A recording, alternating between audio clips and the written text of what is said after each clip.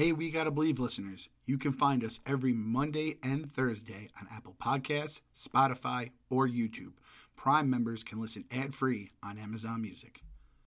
Yo, next round is about to start. You ready? Yeah, just shopping for a car in Carvana. For real? Yeah, Carvana makes it super convenient to shop whenever, wherever. For real? That's a ton of car options. Yep, and these are all within my price range. For really real? You can afford that? Yeah, with Carvana. And boom, just like that, I'm getting it delivered in a couple days. For really, really real?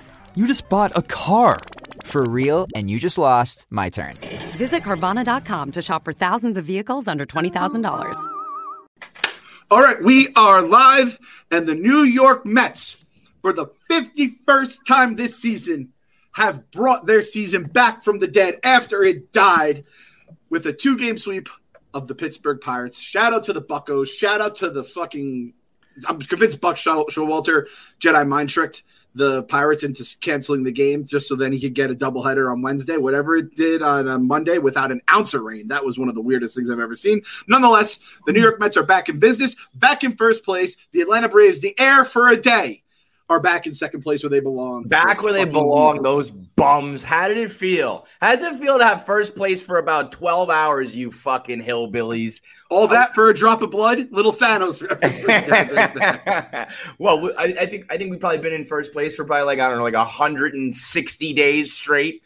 So enjoy your little taste of first place for a day.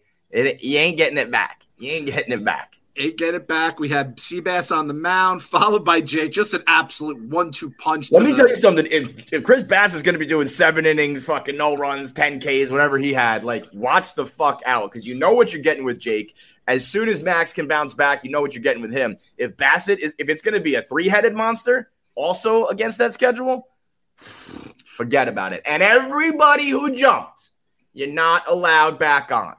Everybody who bailed, I put the tweet out there. I said, leave your comment right here, step up and put your money where your mouth is and say this series loss cost them the division. And I had a lot of motherfuckers, Mets fans, Mets logos, Mets names, all that shit saying, I think this cost them the division. They lost it. They're pathetic, blah, blah, blah. And I'm going to go back and I'm going to remind each and every one of you motherfuckers that you're not invited to the parade and you shouldn't even be able to celebrate during the postseason because you're all frauds. You're all pussies and you're all frauds. What is even the point of watching if when it comes down to the final 25-game pennant race, you just call your team pathetic and roll over and die as a fan? What is the point? I said it before. You guys, you suck as people. It's not that you're bad fans. I think you're bad people. I think you don't have any resiliency, and I think probably everything else you just roll over and die and cry about it. You're all fucking whiny crybabies, and I wish I could purge you from the fan base. We sweep the doubleheader, and we win 10-0, and the first thing Frank tweets is, oh, I'm surprised they didn't use Edwin Diaz there and get him some work. I'm like, are you fucking stupid, man? I can't believe you really not find any joy in your life that you're going to sit there for, 7, 8, 9 hours out of your day watching baseball, and then that's what you come up with after you fucking sweep and take the division back? What is the end goal? The end goal is what? They need to sweep the World Series in order for him to be happy? What are you doing? I God bless anybody who still follows and looks at Frank the Tank. I mean, I don't know what you guys are doing. You know exactly what you're going to get. You know the shtick. It's God bless Clem for I can't even imagine what that man's timeline would look like without those bets, without the bets. But I mean, you're terrible. You're all like Frank. And I get so many other tweets that are thank you for speaking for the rational fan. And I'm sure a lot more regular people are not on social media and all that. But every vocal fan, the vast majority of vocal fans, you're just the worst. You're absolutely awful. You're an embarrassment. It makes me embarrassed to be a Mets fan. I have no problem saying that the Mets fan base is one of the worst fan bases out there because of people like you. It's just constant complaining and whining. We lost one series. One. We had 1 3-game losing streak. The minimum amount of losses to have a streak happened, and you all bail. What is that? I would love to actually sit down with some of them and be like, what is it? Because Frank always says, well, I'm so battered from years before. And it's that doesn't play anymore. That's gone. That may have worked last he year. saw a World Series. He was 9 years old for 1986. So all this shit, we're more miserable than him. Right. That's me and Clem have always said our age group and anybody basically before us, but it's certainly like we have it the worst, me and Clem, him the worst because he's a little bit older than me.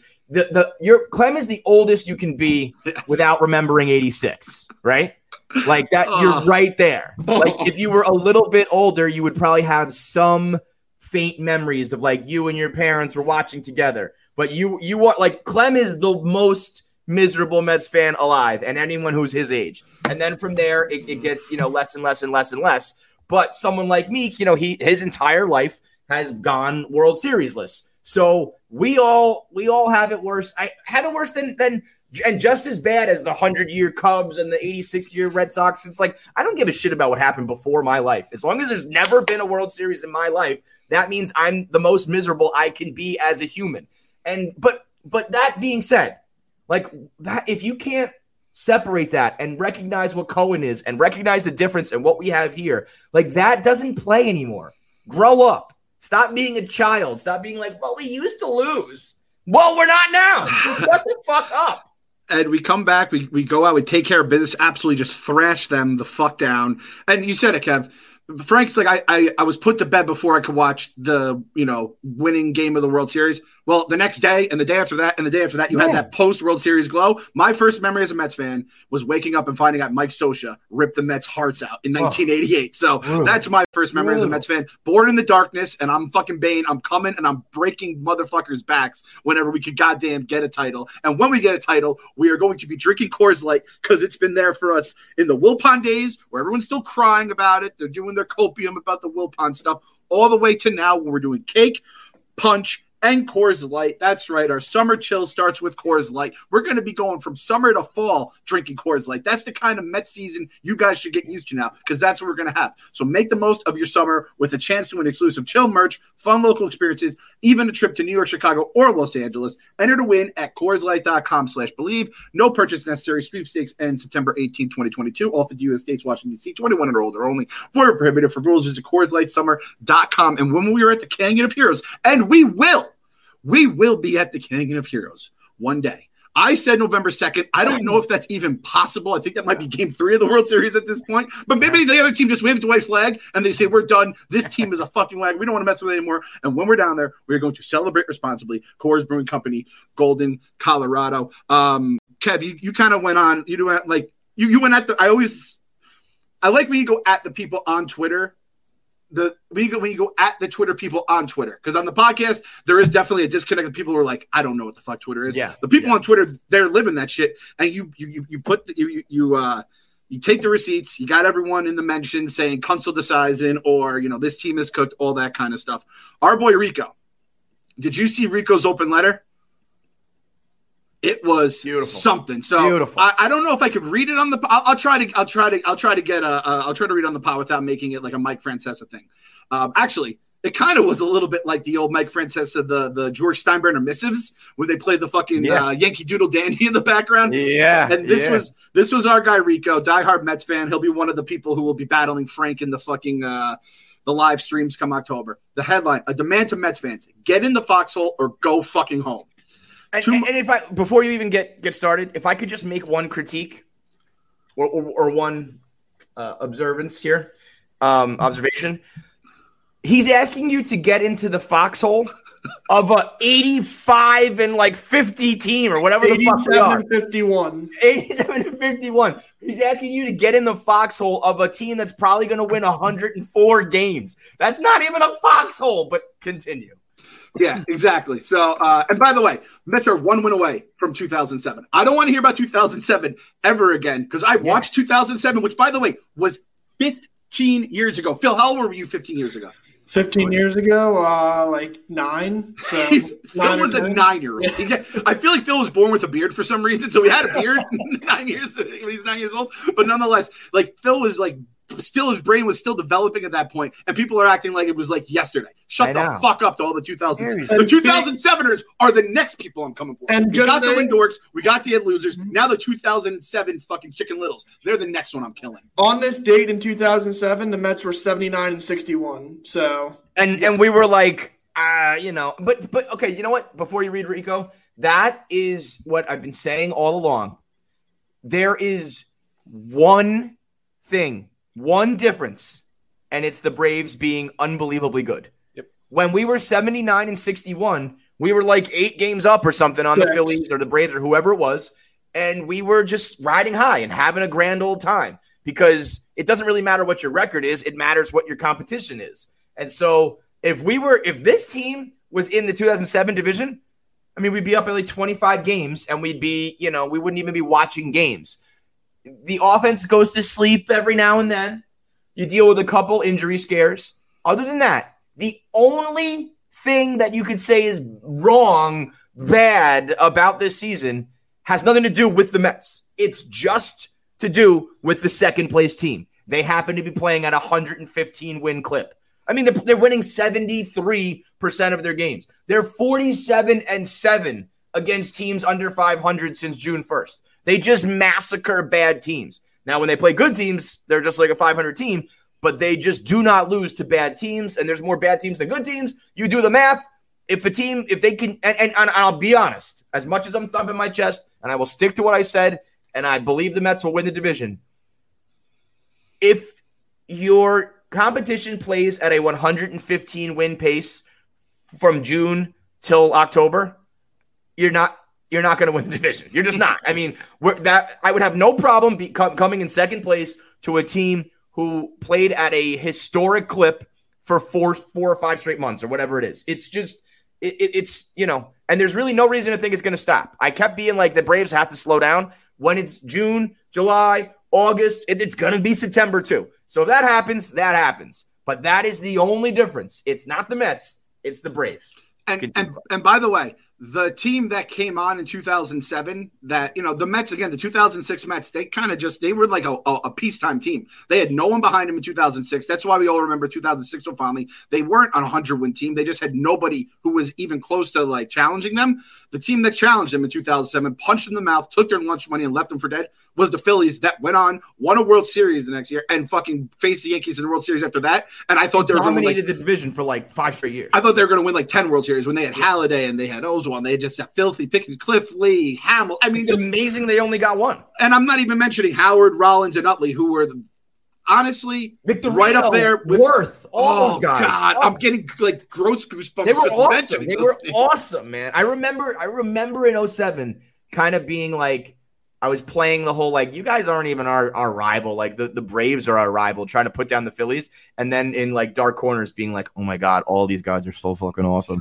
Like, obviously the stars, the Rollins and the Howards, but it was the Worths and the Victorinos and all those guys that it was like, oh, fuck. Like, everybody can hit in this lineup. They were. By the way, you said that it's insufferable on Twitter. WFAN has to have, like, the worst outlook in the history of this company existing, because when you have Sal Licata and Keith McPherson as, like, the voice of reason, where he's dunking on Mets fans. Meanwhile, the Braves would have blown past the Yankees by now.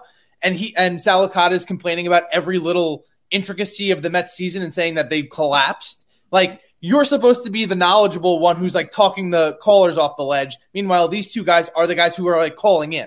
Well, Sal Licata, somebody tried to put me on the Sal Licata level because I was thumping my chest after the Dodgers series, declaring the division over. And if you want to say that, you can say that. Obviously, I went super high, and then right away they fucking lose 3 games to the worst team in the league. So of course you can call it the mush, you can call me Sal Licata, whatever. What Sal Licata did back in fucking like May was insane.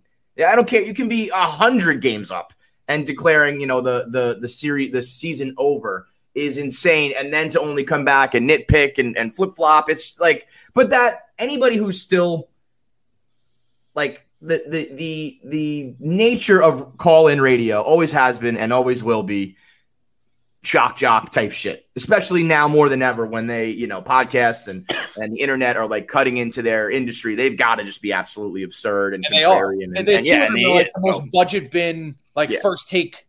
Right. And that's exactly what it is. In the morning. Yeah. All right, so I'll get into our very rational friend Rico Bosco here, who always has his wits about him and is never reacts too crazy. Who, by the way, was an A+ WFN caller back in the day. One of the best. I was gonna have Rico on, but I was like, it'd be weird to have him read his own letter here. So I figured we do the little missive like it was the George Steinbrenner. To my Mets fan family. This message comes in a time of struggle. Now, this was written before the doubleheader yesterday. The New York Mets have lost 3 in a row by a combined score of 22-4 to the lowly Nationals and Pirates. Division lead is now non-existent. The Atlanta Braves have continued a red-hot streak and are tied for the division lead. Mets fans are in panic. We have a Frank the Tank TikTok that I will not watch. Even myself, I'm making snide comments. People say to me, did you see Frank's video? No. No. The answer to that question will forever be no. Do you know what bleach tastes like? No idea. Even myself, I'm making snide comments, and Rico says, good news, the Mets are up 10 games in the wild card after this loss. Very, good one right here. When I woke up today, my attitude has officially changed. No more doom and gloom. No more the sky is falling. No more Duaner Sanchez cab accident. No more 2007 blown lead. No more 2008 blown lead. No more death by contact Royals. No more Connor Gillespie. Looking in the past will doom us. Looking to the future will doom us. Live in the present.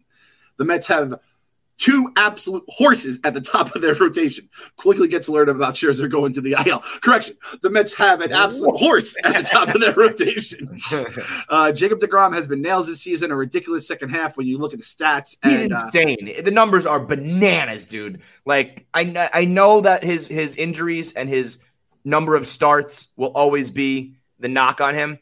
But I genuinely believe when you just ask me who was the best to ever take the mound and throw the ball, I think it's Jacob deGrom. Yeah, he said pitchers with at least 55 strikeouts and 3 walks or fewer in a month. And the last person to do that, Jacob deGrom in August, by the way. We came back from his injury. And then SNY flashed his stat last night. Jacob deGrom allowed 1 or fewer runs in 100 of 204 career starts. I've watched Jacob deGrom's entire career. I don't know if I've missed a start. I had no idea. Dude, I did. I did. It's like it's always been crazy. It's always been 50% of his starts. It used to be, I think, like 2 or less, and then he just kept tacking on 1 run or less. His win percentage should be like 90. Not even joking. Like if he just had a regular team behind him, the fact that his win total, he's one of the most injured pitchers like ever as far as the greats go, and he still should have had 300 wins based on how much he fucking pitches. Like he shouldn't. It should be a possibility for him based on how many 1 or 0 run starts he gives you. That's the minimum amount of runs you can give up. It's fucking insane. It's crazy. Reminder: DeGrom isn't a flash in the pan pitcher. He's made a living being the filthiest pitcher in the league the last 8 years, and so stats. So even Scherzer on the IL in our offense going in the Mrs. Purse report. I'm urging and pleading Mets fans to decide right now whether you're in the foxhole or not. If you think this is just another year, the same old Mets, or part of cancel culture, which I like that was cancel culture, then just give up now. Go put on your football team of choice, read books during the week, and we'll see you for 2023. That negative attitude isn't going to work here. It also shows you haven't watched this team and noticed all the details that make them enjoyable and likable. Since the opening week when Buck Showalter wasn't afraid to mix it up with interdivision rivals, remember when Lindor got hit in the head and fucking Buck, that was the only time Buck really lost his shit. Yeah. He instilled an identity in this team to be hard-nosed, play tough, and do the little things. All season they have listened. All season, they make productive outs, take the extra base, limit mistakes, score after the other team scores, whether it's tie a game, retake lead, or get insurance run after the opponent chips into the lead. They drive up pitch counts, especially early in the game. It feels like every first inning, the opposing pitcher is at 20 to 25 pitches. They don't swing at bad pitches. They rally to win games after a loss. They rally to come back to win games. They seem to like each other in the clubhouse, and most importantly, they are good fundamental baseball players. I was against Buck being hired solely because he refused to walk Jeter with an open first base in his final home game, which again, very rational Rico Bosco right there. But after 136 games, it's pretty evident he was the right guy for the job. He's exactly what this group needed. Now, this part I love too. My other minus Mets fans is this. 1, winning the division is supposed to be hard. 2, the Braves are the defending World Series champions. Let's start with number 2 first. Teams just don't roll over. Did you expect the Braves, with a lineup of young stars like the goddamn Disney Channel in the early 2000s, to just play dead? I didn't. You knew they would fight. You knew they had the talent to make a run. This is how division races go. Look around baseball, which brings me back to my first point. Winning a division is hard. Look at the Yankees, who played insanely well all year and have, at that point, just a 4.5 game lead today. That's not a knock on the Yankees. Baseball's a long season. Shit happens. Teams make up games. Teams get hot, get injured. Shit happens. In closing, in closing, two other things to consider are these. The first is this. The New York Mets have made the playoffs in back-to-back seasons just twice. One of those is a bit fugazi anyway. In 2015, they made the World Series. In 2016, they made the playoff game. That's not really a playoff game. That doesn't even count. Yeah, I'm with you on that. The only other time they made the playoffs was back in 99 and 2000. This is not a team with a storied history of success. It doesn't mean we shouldn't root any less hard or give up as fans, but let's call a spade a spade. Successful seasons aren't exactly in our DNA, which is more of a reason why we should enjoy the moment, cherish the good players, cherish the good games, and get behind a team in a fight for their lives. Lastly, the Mets have been bad to sort of bad to underachieving for the last 8 years. In some of those years, we longed for meaningful September games. We have them now. Embrace them, live and die with every pitch, rally for the team, and take down this division from the godforsaken motherfucking Braves who've haunted us for the last 25 years. Then we have a, hit the music followed by a song. Then there's a PS, though.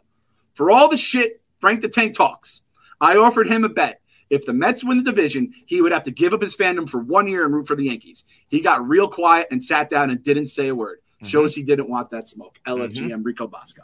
I mean, Frank always backs down when you really put the money on the line. Everyone knows that he's a coward. He'll do Twitter bets and shit. But, when it comes to a pink slip bet or a gets out of town bet, he always bails. And I'll take it a step further. I don't mean this in a like a rollover way. I still think I maintain that the Mets will win the division. Also, get behind them fucking for the wild card too. The Braves, when it's all said and done, I think will be the best team in baseball. And God willing, like I think the Mets will win the division, and I think if the season was like 170 games long, I think the Braves would win it. I think they're just that good, and they had that bad of a start. So if they make the playoffs as the wild card, and we don't get the bye, it's also something to cherish and embrace and love because, like he said, we don't make the playoffs often, and if we do make it this year, history would tell you that we're not going to even make it next year. The back-to-back-to-back sustained seasons of postseason play are it's never been there. And we hope that's what's there with Cohen. And that's actually what Epler and them are trying to build, despite the fact that we're stamping our feet and yelling about the trade deadline. What they're trying to do is put together those sustained seasons because the way to win a World Series is just to knock on the door season after season after season until it happens. So even if it is the wild card, even if it comes down to the end of September and the Braves win by a game, I don't want to hear it then either. I don't want people jumping off the bandwagon then either because it's still making the playoffs. It's still going to be probably over 100 wins. And if it happens to be one of those divisions, one of those historic divisions, like the Dodgers and the Giants last year or the Dodgers and the Giants back in like 91 or whatever it was, then fucking so be it. That's the Mets life. That's the Mets curse. The 1 year we happen to win 104 games is the time that we have someone who was 105.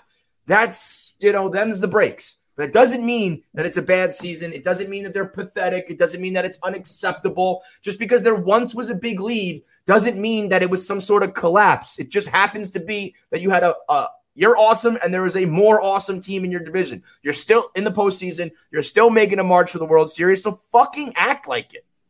Grow up. I guess that's basically the long story. Well, I do wonder that right? sometimes. Sometimes I'm like, maybe I'm just like arguing with like a 15-year-old right now. Like, what am I even doing? Like, it's like I figure if you are of weird Mets every night on Twitter that you're probably also watching every night and everything. But I don't know. Maybe these are people who just check like the box score and tune in for an inning here and there, or they're 12 years old and they don't know what the fuck they're talking about. And here I am. It's like genuinely bad for my health. I've already decided next year, if we win the World Series, I'm done as a baseball fan. If we like make it or have a good postseason run, like I'll always be there. But I can't do another season on Twitter. I'm not bailing now because people would be like, "Where are you?" and you're a coward and all that. Next year, I'm not doing it. It's genuinely bad for my health. I'm like a worse person because of it. And by the way, the path for success is very different for the Braves than it is for the Mets. The Braves need to win the division because they don't want to face off against the Dodgers in the first round because the Dodgers play the same brand of baseball as them, and they have good pitching. So, like, you're facing a team that hits home runs, scores a lot of runs, and also has good pitching. If it's the Mets can beat anybody because the pitching matches up with everybody, and they find other ways to win. If they're playing head-to-head against a team that's the same as them, the Braves have a much less chance of even making it out of the divisional round if they're the wild card team. The Mets, though, it doesn't matter. Yeah, like, I was actually thinking that the other day. Like, if you're going to win the World Series, You got to win a divisional round. You got to do 7-game championship series and a 7-game World Series. Adding a 3-game wild card series, like if you already are, like, let's say you're destined to be a World Series winner, I don't know if that makes that much of a difference. You got to get hot for like a full month, whether you have that first few days as a bye or not. And when you are a team like the Mets, where it's like we're gonna just try to fucking death by 1,000 base hits you with good starting pitching and the best closer in baseball, I don't know if it matters. I really don't. I mean, like, of course there are better matchups. They go on streaks. That's the problem for them. So then when you run into another team that's also streaky, you're fucked. Right. Or if they haven't gone on any cold streaks, but it's going to just be another month of wear and tear on Acuna and another month of pitchers, throwing pitches, like, getting their pitch count up, and people who, eventually have to slow down a little bit, I think. I don't know. But whereas the Mets, it's like, I would imagine if the Mets have postseason success, it'll be like they win in 5 games, they win in 7 games, and they win in 7 games. Because they're not going to win 4 straight. They're not going to blow your doors off. They're not going to be a World Series winner that, wins like 11 games in a row. They're going to be like 1-2, 1-1, 2-2, 2-3, 3-2, 3. That's how they play. And that's, I think, actually better built for the postseason. Yeah, I agree. And we're saying all this. The smart people, the people who crunch the numbers, the Barstool Sportsbook, for example, Mets minus 182 to win the division, plus Braves plus 140 still. I don't get that at all. And this actually brings up a discussion that we have to have. We have to talk about it. We have to have going to Kangaroo Court, boys. Going to Kangaroo Court. I didn't know if you were going to do this. I didn't want to do this to him, but we got to talk about it. Kangaroo Court. It's brought to you by Game Time. Brought to you by Game Time. That's right, Game Time. We love our Game Time. What is Game Time? It is a ticketing app that makes it easier than ever to score last-minute deals on tickets to sports, concerts, and shows, and they guarantee the lowest price as the exclusive ticketing app for Barstool. They cracked the code on how to score last-minute deals on last-minute tickets. How do you get your deal? Go download the Game Time app and redeem code BELIEVE for $20 off your first purchase. Terms apply. You can go live that Stu Feiner life, have the Stu Feiner seats without paying Stu Feiner prices, whether you're rooting for or against the Mets to win the division, which we'll get into in a minute. We have when's the next home game? They're on the road here, and then Monday they're back. Monday they're back. So you go, get yourself a nice ticket, welcome the boys back home, sit behind first base, third base, and get a good view thanks to our friends at Game Time. We love our friends at Game Time. All right, Kev, let it be known now. All right. We learned something yesterday, and I'm not gonna just flip out because I understand that this is the way some people operate. I understand we are a gambling company, and there are a lot of people who like to responsibly gamble on all sorts of teams. Do you believe in the emotional and the financial hedge? Is the question. Can you bet on the Braves? Can you bet on the Yankees? Can you bet against your team's opponent and then still wholeheartedly root for them? Now, here's the reason why I'm not actually fully upset. If Clem did this, if Kyle did this, if Pabs did this, almost if anybody else in the world that I knew did this, I would legit kick them off this show. I would legitimately be like, you are not here. Me, and I understand why, because I think these numbers are fucking insane. I think it is nuts that the Mets are minus anything, let alone a decent chunk. The fact that you can get the Braves right now, who are right now that it's like a 65-35 prediction from whatever fucking Fangraphs. This is Fangraphs. 63 Mets, 37 Braves to win the division right now. 63% chance, and the Braves, who are playing again. I reiterate, at a 115 win clip, only have a 37% chance when they are basically tied for the division lead right now. I think that is nuts. If you are a gambler, that is the play. If you want to make money, that is the play. Meek is the one guy in the world that I think can throw down some cash and then still give 100% of his heart to the New York Mets. Everybody else who does that and says, no, it's okay, I still root for the Mets, I won't ever root for the Braves, or I won't root for the Yankees. When it's the bottom of the ninth and it's 2 strikes and the Mets are playing the Braves or whatever it is, and the Mets are winning and they beat the Braves and you lose your money, there's a part of your body that goes like, fuck, I just lost whatever your unit is. Or the other way around. When the Mets lose, final strike, game 7, it's over. And you win some money. There's a part of you celebrating while the New York Mets are in the dumps. And I can't have that. You're lucky that you are the only guy I genuinely believe on this planet Earth that can do both, that can make a financial investment, but also continue to 100% root for the Mets. Anybody else, I'd say, you cannot do that. Get off my show. You're not a real fan. Get away from me. I want to see where the other guys fall on this and maybe the chat and people on Twitter. So it's a hotly debated issue. The Braves were plus 270 when I put one. That is great value. I put a unit on the Braves to win the division at plus 270. Now, in my mind, I'm essentially buying us a division title like Steve Cohen is. Because I'm being a mush here. I'm like, let me use my powers to try to mush the division for the Braves. There's only one time that I did this. The Patriots-Rams Super Bowl was when I had fully rolled over and let the Pats pet my belly. I had tipped my cap and called them my daddy. Like, I was done. It's not even a thing to fight the Pats at that point. And I opened up my Venmo and I said, let's place a bet on the Pats to win. And either we mush it, I mush it, because now the only thing that is worse for me, my mush is mushes my heart and my emotions. The only thing that my mush hurts more is my fucking bank account, okay? So I said either we mush them and they lose and we're happy and everybody just loses, $25, $50, $100, whatever they put in. Or if they win, I will take all that money and donate it to charity. And they won, and I gave it all to Gunnar Esiason and the Cystic Fibrosis Foundation, and that was that.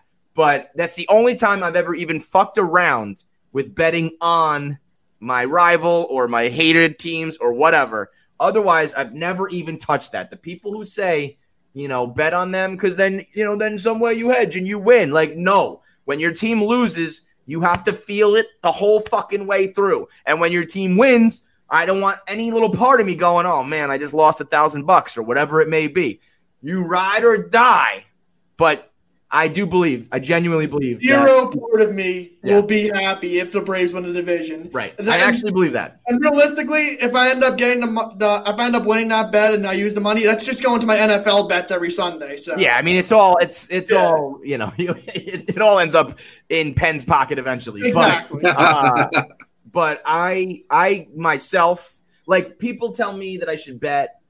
People say a lot to me that, like, I should bet because then I could be on the live streams because then I'll be invested. Brother, I don't need to be any more invested. Like, money would not make me invested more. It really wouldn't.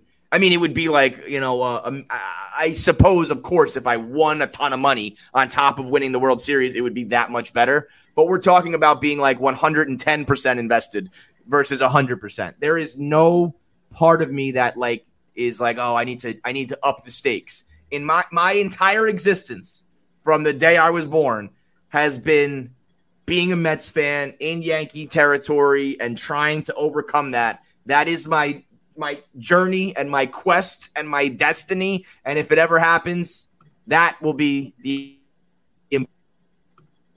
important.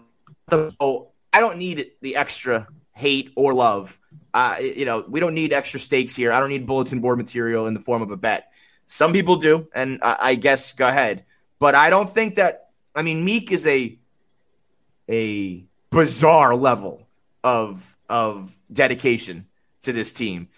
The average Joe being like, yeah, I also put down 500 on the Braves. No. Fuck you. That is not – you're not a true fan.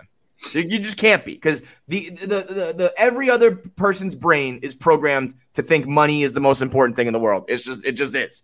And there's only a handful of sick fucks in this world, and you're looking at them, that prioritize a group of random adult men that you can't control at all, scoring fictional points in a made-up game.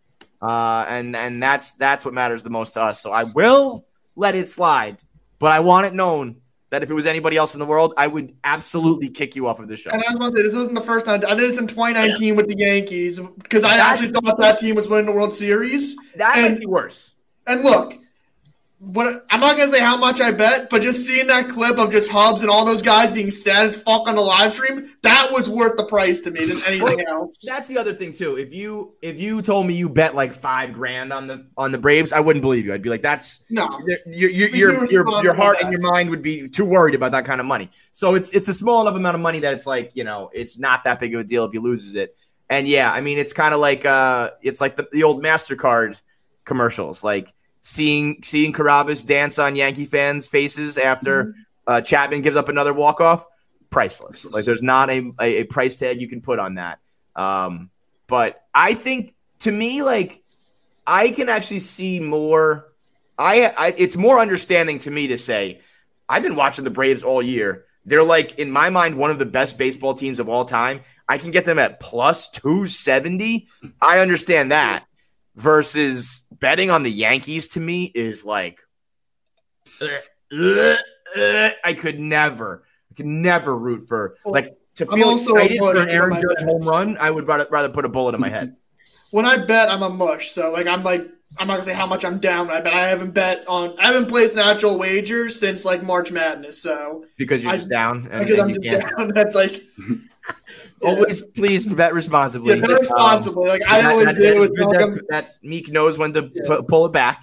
And I think, unfortunately, it's going to be another L for you and your wallet. I'm begging it for God willing. Like, I really want to lose money responsibly. I as someone else as one of the other judges on the Kangaroo Court, I also absolve our friend Meek Phil here because I've seen the stuff he writes in the group chat about what he wishes upon everyone associated with the Atlanta Braves franchise. There is no part of that man that wants success. I've considered saying in the group chat, this is bad juju. Like if there are sports gods, they're gonna like go against us because of the horrendous things Phil is saying about members of other teams. Phil lives in a dark corner of the internet. I was seeing that's why he's perfect for his job. He knows what's going on. The guy watches Pittsburgh Pirate games for fun. If you want to know what kind of a sick fuck, I had Nats Cardinals on last night. I have all the games on. I don't miss anything with MLB. So that's crazy, dude. Kyle, where do you stand?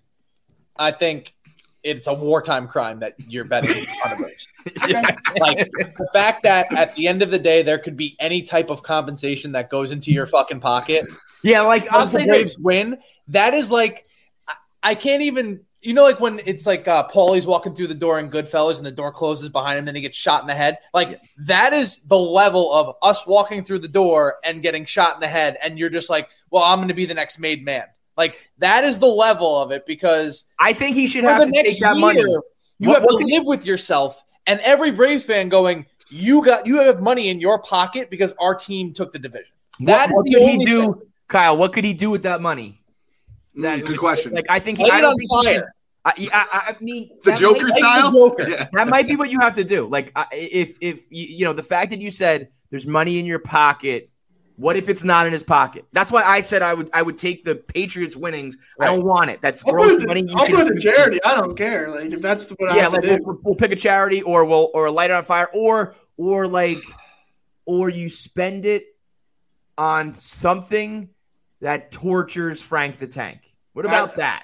Yeah. What about you spend a few $100 on like a person?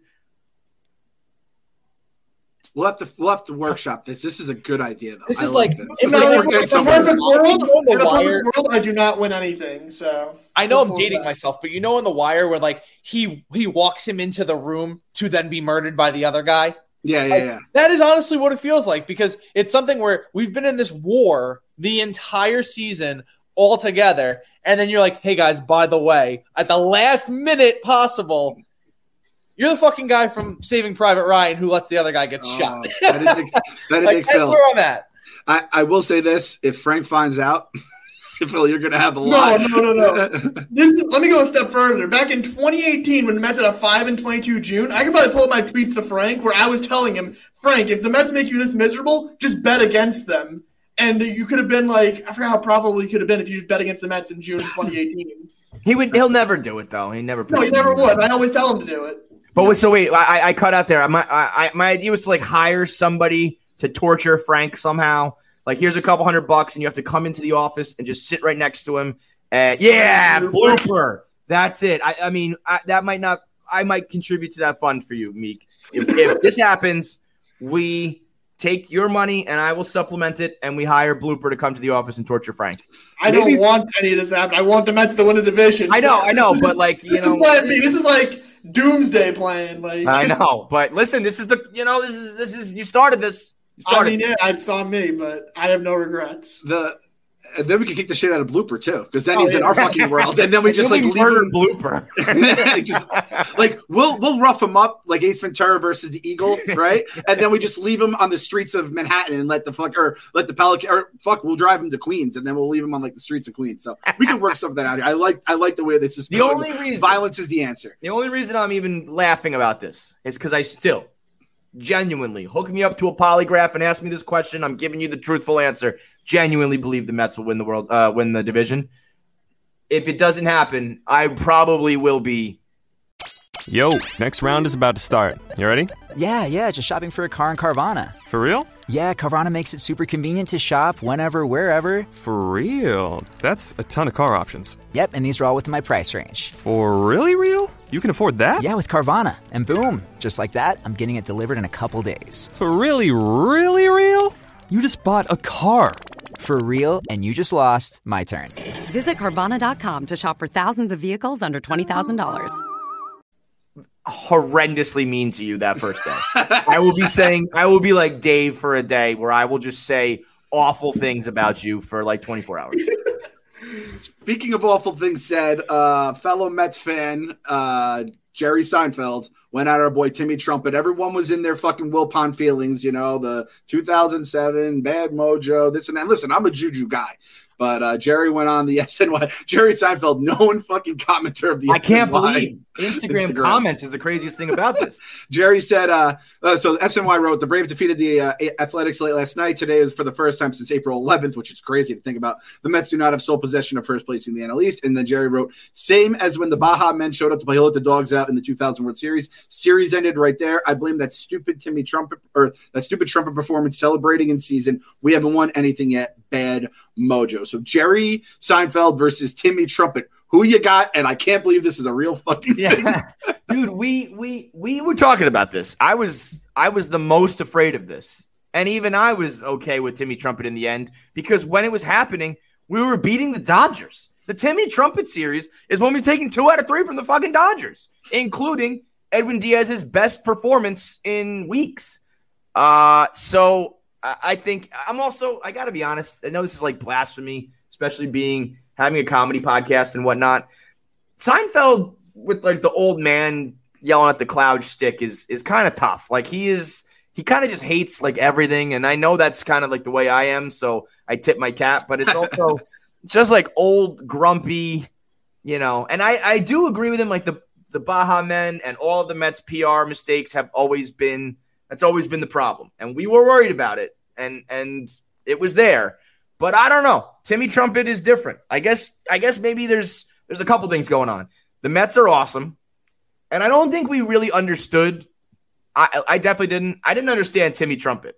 Timmy Trumpet is like a global superstar, and I think I thought of him as just like the guy from the song, not realizing that he's like on stage every night in front of like arenas full of people, fucking rocking parties. Like there's nothing. Like the Baja men are lame, that was like stupid and like Mickey Mouse shit.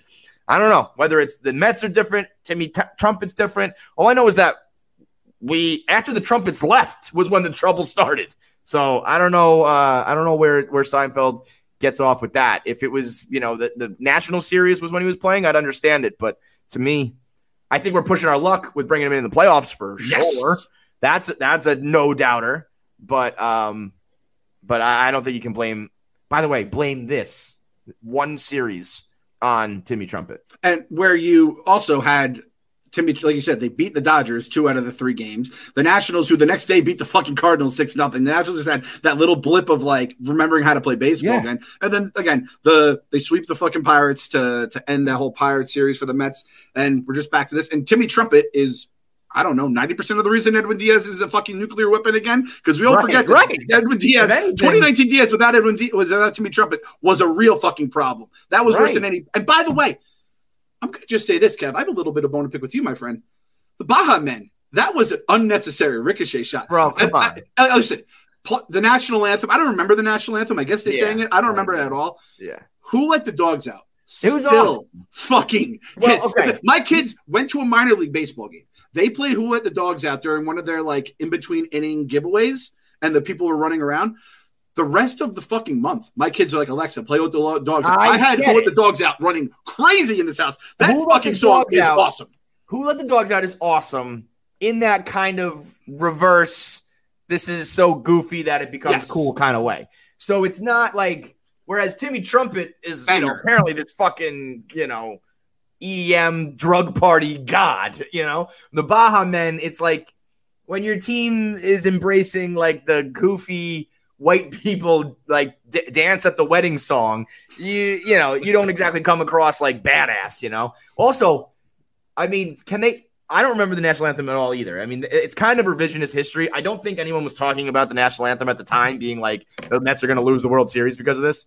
But like, can those guys actually sing, or was it like a horrible rendition of the national anthem? I don't think of the Baha Men for like their amazing pipes, I'm looking. I want to see if this is like Mandela effect. If it actually happened. Did this ever happen? Did this ever even happen? I do not remember this being a thing until like last year. I feel like I remember NSYNC singing one of them. That's the only one that like came to mind. What series?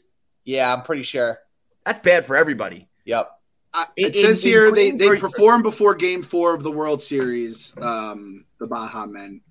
So I mean, both of them. Listen, NSYNC slaps too. So like in retrospect, all of it's actually pretty cool. But at the time, it's like a boy band and like a joke band. Yep, NSYNC. Game 3. I think I was there. Yeah, Game 3. Game 3 was NSYNC. Game 4 was the Baha Men. They won Game 3. So the Mets had juice back then. If we're getting NSYNC fucking in 2000. I mean, or that was when NSYNC had like one hit, and we're still like, yeah, we'll do the Mets game. No way, man. NSYNC. That's like 3 was like prime, that right? Was Bleach Blonde. Timberlake. Yeah, Timberlake. I mean, the Mets were in the World Series, so they weren't the laughing stock. They had the juice. I do think, though, like there's a difference between the Baha Men, a one-hit wonder that's going crazy, and you ride that to the playoffs. Which, again, how many of these teams ride these little gimmicky things, to their magical runs? Fucking Craig Kimbrell has Let It Go as his new entrance song. Has not given up a run since August 21st, since his daughter chose it out because it was like the I didn't know that. Yeah. That's terrible news. This is terrible news. Yeah. That is the one thing that I was like relying upon to maybe be their Achilles heel. Now he's not. That is horrible news, and I wish you didn't tell me that. Phil's going to go bet the Dodgers don't win the World Series now. He hasn't given up a hit, Kevin. He hasn't given up a hit since August 21st. He's not going to, Clem. He is going to retire every batter he faces now. I didn't know that. That's amazing. That's the type of shit that the sports gods reward. Fuck. Now, what if they have Elsa or Adina? I don't know her name. Adina Menzel came out there.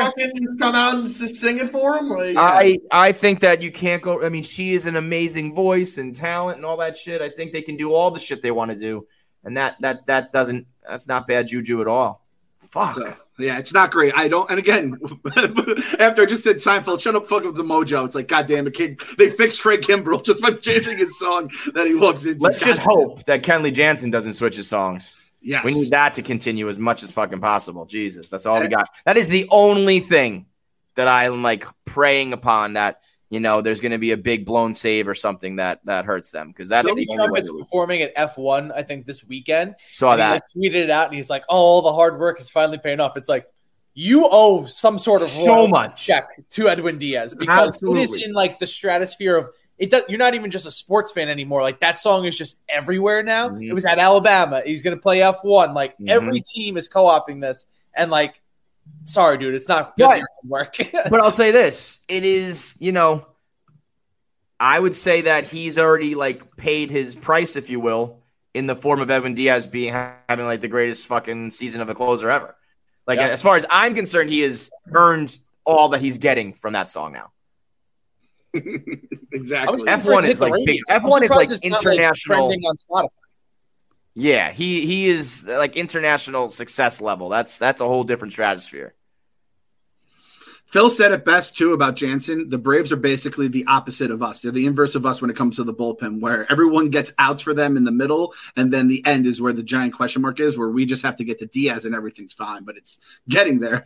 How does a team so good and like so well run use that guy? Why don't they just make him like a seventh inning man? And they did trade for Raisel Iglesias, who's been pretty good for them, and they got him because they traded Tucker Davidson and Jesse Chavez for him. Jesse Chavez had a 70 RA with the Angels. They DFA'd him. He made his way back to the Braves. So I will say the one thing about Frank's absolute lunacy is it does seem everything just happens to work for the Braves, and it feels like teams are working with them, and then like the agents are working with them when they resign the guys. Out of all the nonsense he spews, there is like some point where there's definitely something up here. There's something shady, especially with this Jesse Chavez thing. He had an ERA of like 6 with the Cubs early in the year. Then he gets traded to the Braves. ERA's under 2. He gets traded to the Angels. ERA's up to 7. Gets released. Now he's back at the Braves. ERA's back under 2. Like, no, he's throwing games on these other teams. Absolutely. To just get back to Atlanta. No, that's 100% what's happening. These agents and these guys signing these deals are, being forced to by some, at gunpoint or something. There's definitely something going on with the Atlanta Braves organization. That part, Frank, is no doubt spot on about. It's Alex Anthopoulos must have like a team of PIs that is just getting dirt on all these players and being like, here's the contract, sign it or we release the information. Like that's the level of how the fuck are they getting away with this? I saw the longest person that's going to be on contract is going to be 35 when his contract's done, and like 6 players combined are only going to be like $500 million. It makes no sense how the players union like allows it even. It's crazy. I thought a volcano was going to blow up in Seattle with the Braves heading there next week and the series we moved to Atlanta.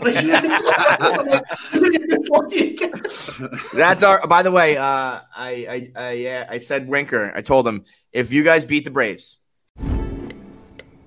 Oh, should we start this show? Yeah, I'm down. Just buying a car on Carvana first. Ooh, for real? Yeah, it's super convenient. I already got pre-qualified in 2 minutes. All I had to do is answer a few questions. Ooh, that's helpful. And now just customizing my down and monthly payments. Ooh, that's a very fair deal. Yep. Boom. Just bought a car. And you get to take me to the Carvana vending machine in a couple days to pick it up. Ooh. I'm kind of busy. Visit Carvana.com to finance your next car. Financing subject to credit approval. The Mets fans will love you even more than they already do. Seattle, I think, is going to be our saving grace. For some reason, I just don't feel like the Phillies are going to get it done. I don't know why.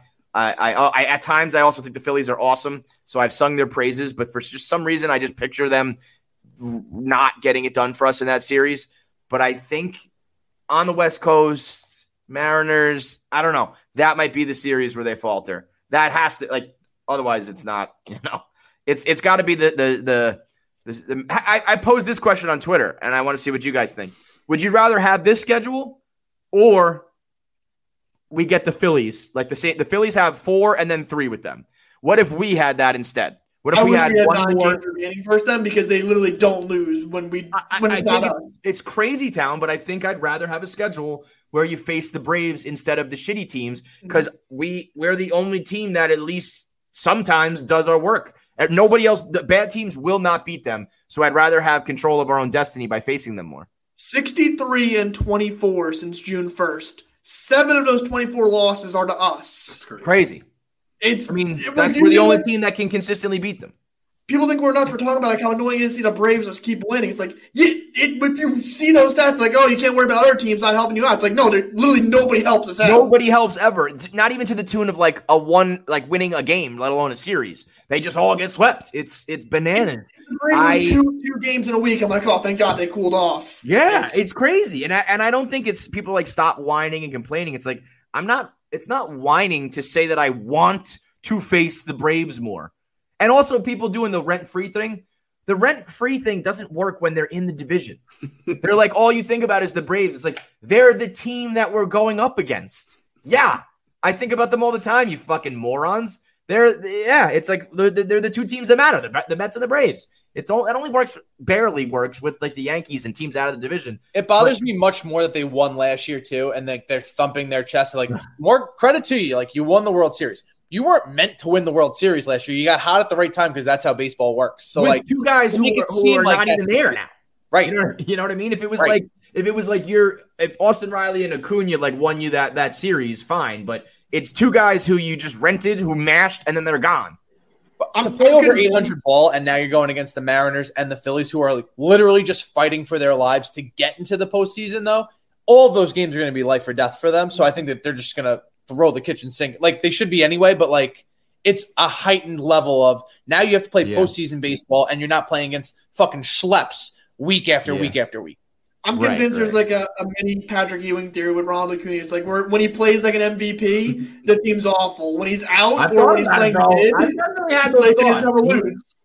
He's not that scary. I know he's not. I know he's hurt right now, but he's not the one that I'm really all that worried about. It's everybody else. He's maybe like their sixth or seventh best player. Like, do they play the Mariners and the Phillies like back to back or close to each other?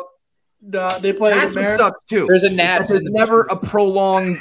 It's always like they have enough time to gear up for a series against the bad team. Mariners, Nats, Phillies, Nats, us.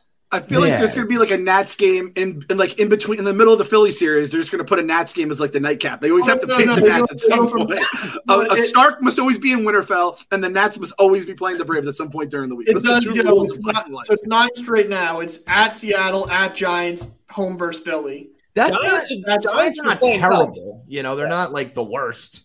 It's convincing yourself that the A's are going to be like, we're all doing the mental gymnastics. So when the A's got out to that early, I was like, oh my God, let's fucking go. There's some pitcher. I have no clue who he is. He must be awesome if he's on the A's. And then, same shit happened. Implosion. But in the end, like I've said, all we have to do is worry about ourselves and like let all that other shit go as it may.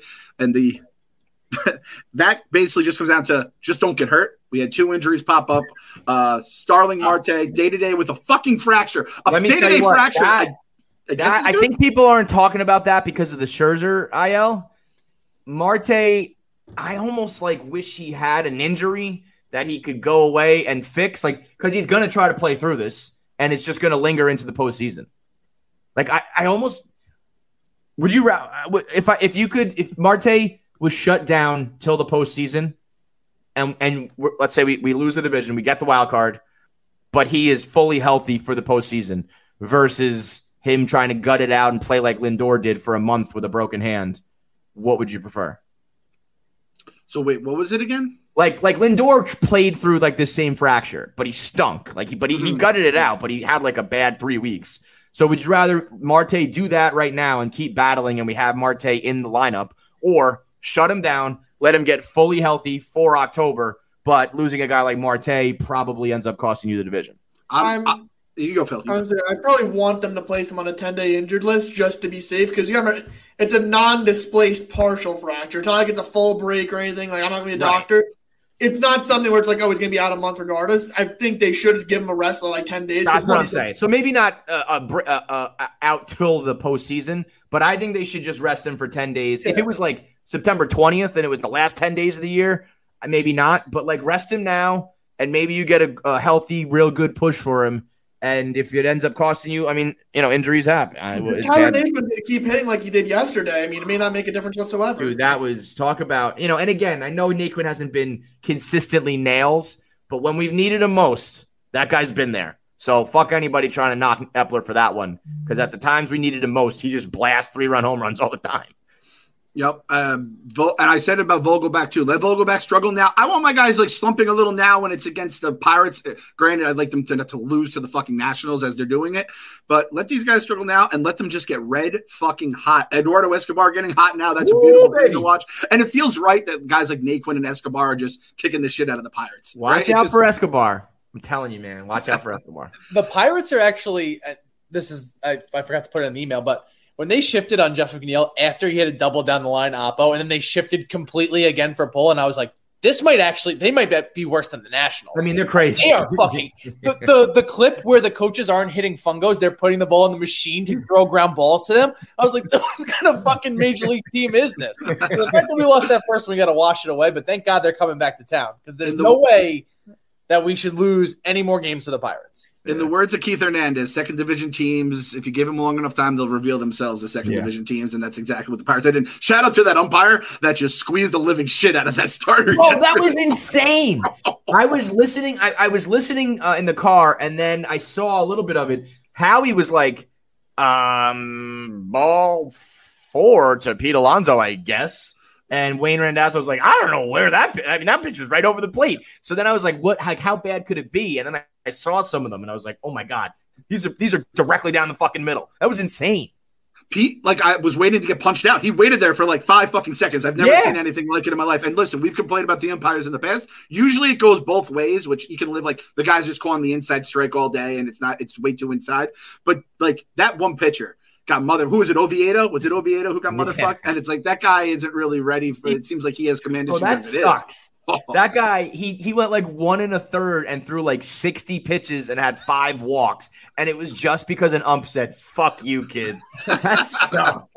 And then I swear to God, that guy had money on the Mets or something because he just didn't call it the same way. I don't feel bad because, when you walk James McCann, you deserve everything that comes to you. That is true. Speaking of which, our girl Aunt Mary nailed it again, nailed both games, told us, I think Bassett's a Pisces and Jake's a Gemini. And she also said, my Gemini McCann's going to have a good day. People don't want to hear it. And all McCann does is getting on base and scoring runs. If you can predict James McCann having a good day, you are a witch or a warlock. That is impressive how she nailed that. That's crazy. When we say witch, we mean like Glenda, the nice witch from Wizard of Oz. Yeah, the good witch. Aunt Mary, by the way, has said she would come on the podcast if she could figure it out how to get on. So she said after the Mets clinch, though. So we're going to figure out how her dark arts work. I want to figure out how to monetize these things. So she has them so early to the game. It's hard to get my bets in responsibly. I know. Yeah, that's our crystal ball. We imagine we just had Aunt Mary in the basement feeding us bets. It's what kind of a Jacob deGrom start. So Jacob deGrom say over K's, Mets win the game against the Pirates. So you're thinking oh, that's a minus 200 bet still. And then James McCann getting a hit, it's plus 3,000 basically at that point. Congrats to James McCann for getting his batting average over 200 for the first time all season. He's as long as you're trending up right now, that's all I care about, man. What if we do, before the season ends, Clem, let's do one of our parlays with James McCann getting a hit and see what the number is. So I'll look to see. I believe Gemini's hit Pisces, Kevin. So I have to go and look to see when the next time we face a Pisces is. Okay. A good Pisces man.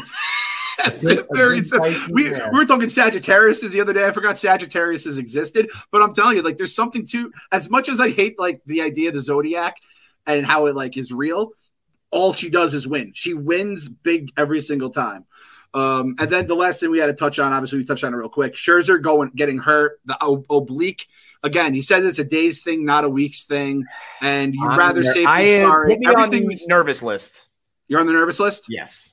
You're in the kitchen. You're in the proverbial kitchen when right it comes to Max Scherzer. I think he is a consummate professional and an absolute gamer and doesn't want to show weakness. And that's why when he does take himself out of games, I think it's a big deal because he's that kind of guy. I know he's I want to be smart about it. So there's the smart Max Scherzer and the gamer Max Scherzer. And I think for the smart Max Scherzer to overtake the gamer Max Scherzer, it's got to still be a pretty significant feeling.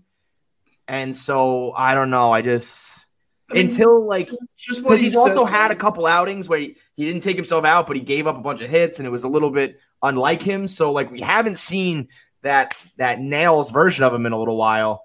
Shall I take your order, or do you need a minute? Yes, I'll be ready. Just buying a car on Carvana. What? It's super convenient. I already got pre-qualified in 2 minutes. All I had to do was answer a few questions. What? That's handy. Yeah, now I'm customizing my down and monthly payments. What? That's an exquisite deal. And just like that, Carvana's delivering my car in a couple days. What? Oh, yeah. Sorry, I'll have the burrito. Visit Carvana.com to finance your next car. Financing subject to credit approval. Delivery fees may apply.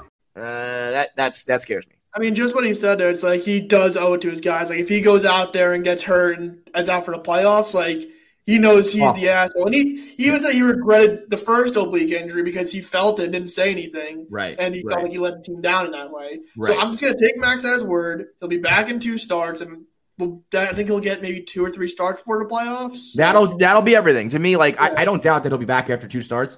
What I'm worried about is what those 2 or 3 starts after look like, and if he's still hurt or struggling or whatever, then I panic. Like Mets, if injuries are the only thing that can send me to panic city, because that obviously means everything, and we've withstood every injury this year.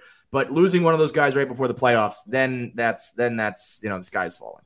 Spin zone, left-hand side is better than right-hand side because he's a righty. So it's not going to affect his velocity necessarily. I think it's more so that's why we've seen him falling off late in the innings where he loses his control late in the game. But he's also 38 years old and ring chasing. So if he's going, I need to just make sure, put him in a cryo chamber for all for real. Until the postseason. That's what I'm saying. Roll him out there like the Winter Soldier. I wish we were either up or down 7 games, part of me, because it's it might be better to just fucking gear up as the wild card, but we have this dangling carrot and it's I don't know. It's tricky. I take Max at his word. Remember when he was everyone settled down, my dog nibbled my hand. How many times has Duncan sniped you, Kev, by the way? I feel that's a thing that happens with dogs, right? That's just a thing. All the time. And the best thing about this with Max, Taijuan, I might not be in the same boat.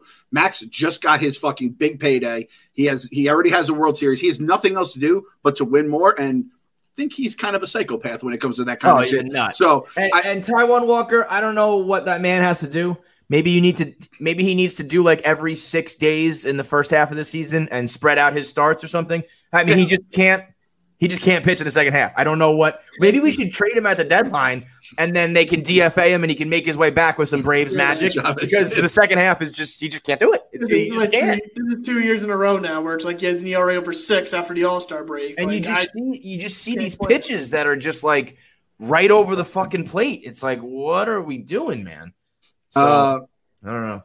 Touch on this as well. Medina DFA'd. We had DeMontis on or whatever. He did not look great. However, there are reinforcements in the minors. Our boy Tyler McGill right now, 3.18 ERA, not great. However, his FIP, xFIP, which is kind of the advanced ERA, 1.83.91. He's dealing, and his K/9 is 17.47. He's striking motherfuckers out.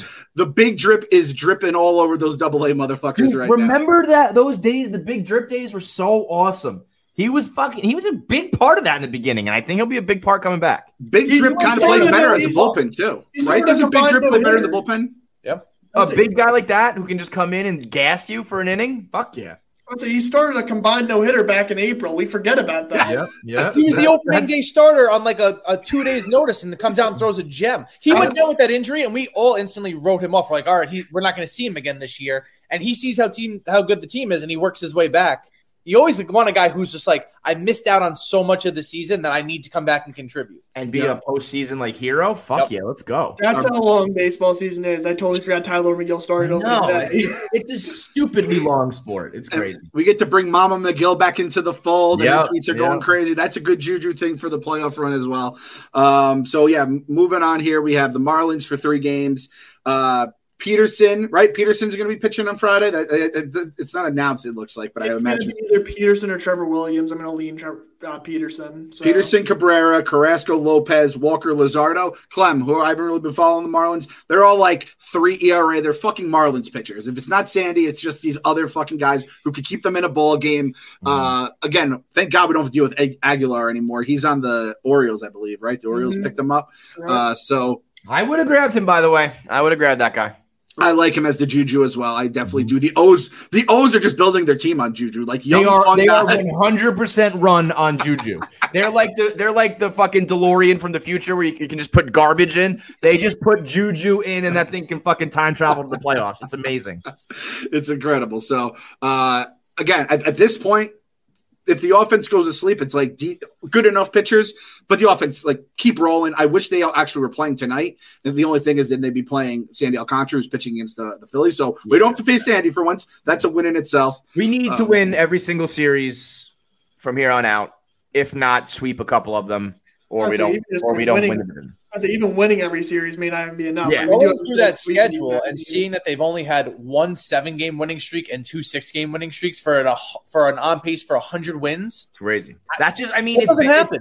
It's bad, but it's also like they're just crazy consistent. They don't ever lose more than 3 in a row, which is great for the playoffs, by the way, because if you lose 4 in a row, you're out. So like it might play better, but right now, boy, it would be nice to get, a double-digit winning streak in there. So gear up, nut up, put the fucking dick on the table, ready to rock, flush all the fucking losers who canceled the last couple games before the doubleheader in Pittsburgh. Get them out of your life. Like Rico said, we're in the foxhole now. Everyone tying up. We're like 300, right? What do they call that at 300 when they're like becoming like the wall or whatever? Yeah. That's what we have to do. Fucking. We're like we're not the 300. We're the 128. All those original guys, lock your shields together. Fucking let's go. Nut up. Nut up. Is flushing. Gotta believe. Gotta believe.